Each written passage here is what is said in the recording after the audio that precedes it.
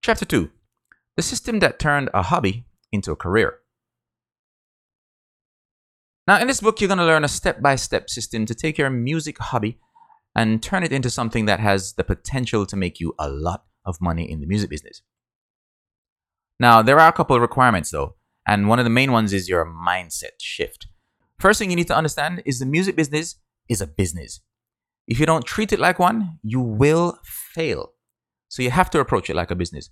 You are basically in the manufacturing business. There's a product, which is your music, your songs, your instrumentals, your live shows. The marketing, which is the appearances, the music videos, the interviews, the videos on YouTube, the TV shows, etc., etc.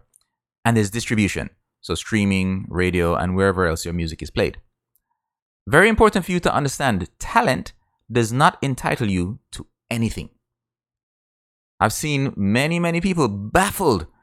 They can sing amazingly well, sing way better than I can, but haven't made any money in the music business, haven't made any kind of strides whatsoever, can't make any kinds of progress, and they can't figure out why. And it's simply hard work. They're not interested in doing the hard work.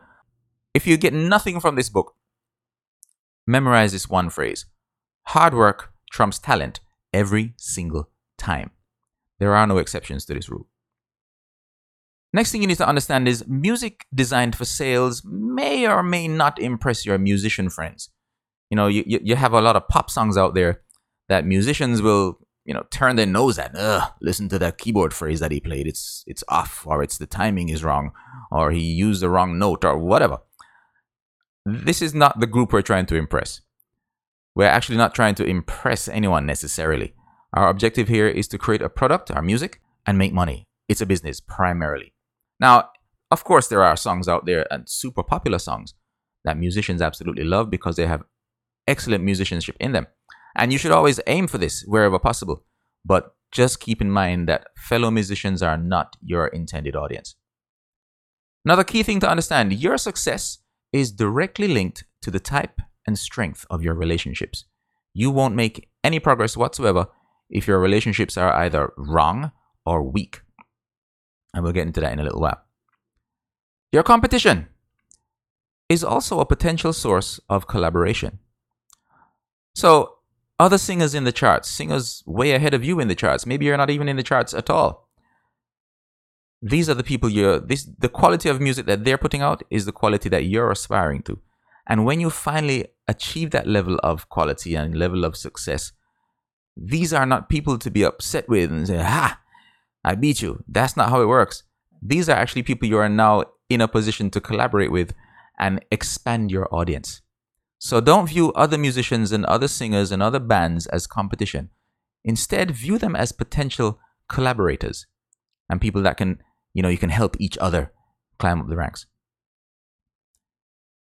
Another thing to remember is that your music is a gateway to other opportunities.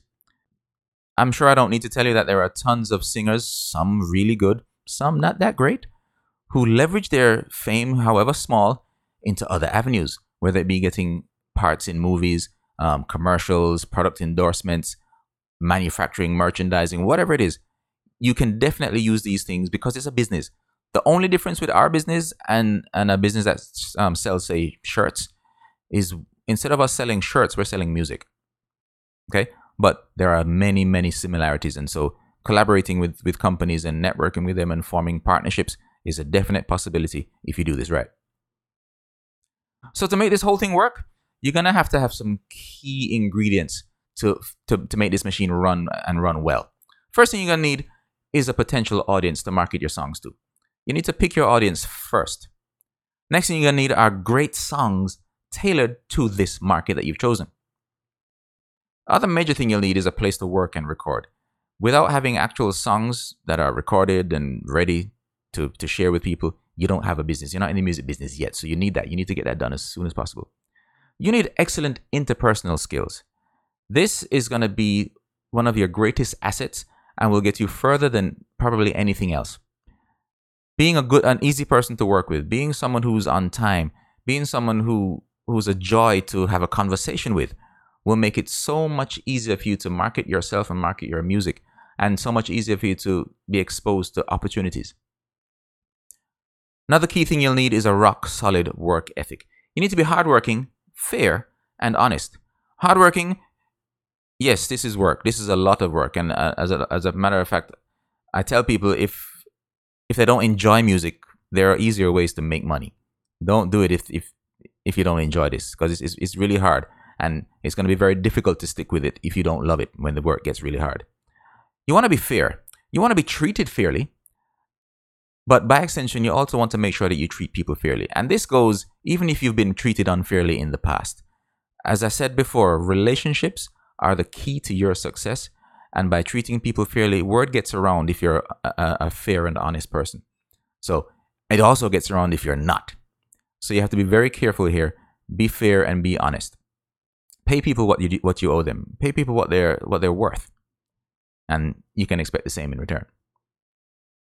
You need to have a decent understanding of how the music business actually works and where you fit into the bigger picture. A lot of musicians get caught up in their music and convince themselves that the music is the only significant thing in this whole thing. The music is merely the product. There is a whole other thing going on after the music is created that doesn't even happen if the music isn't good. So understand that you are part of a much larger machine.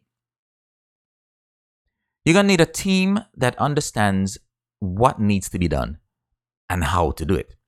So this team includes your fellow bandmates if you're part of a band. If you're not the one doing the writing, the writers, they need to understand what you're trying to achieve.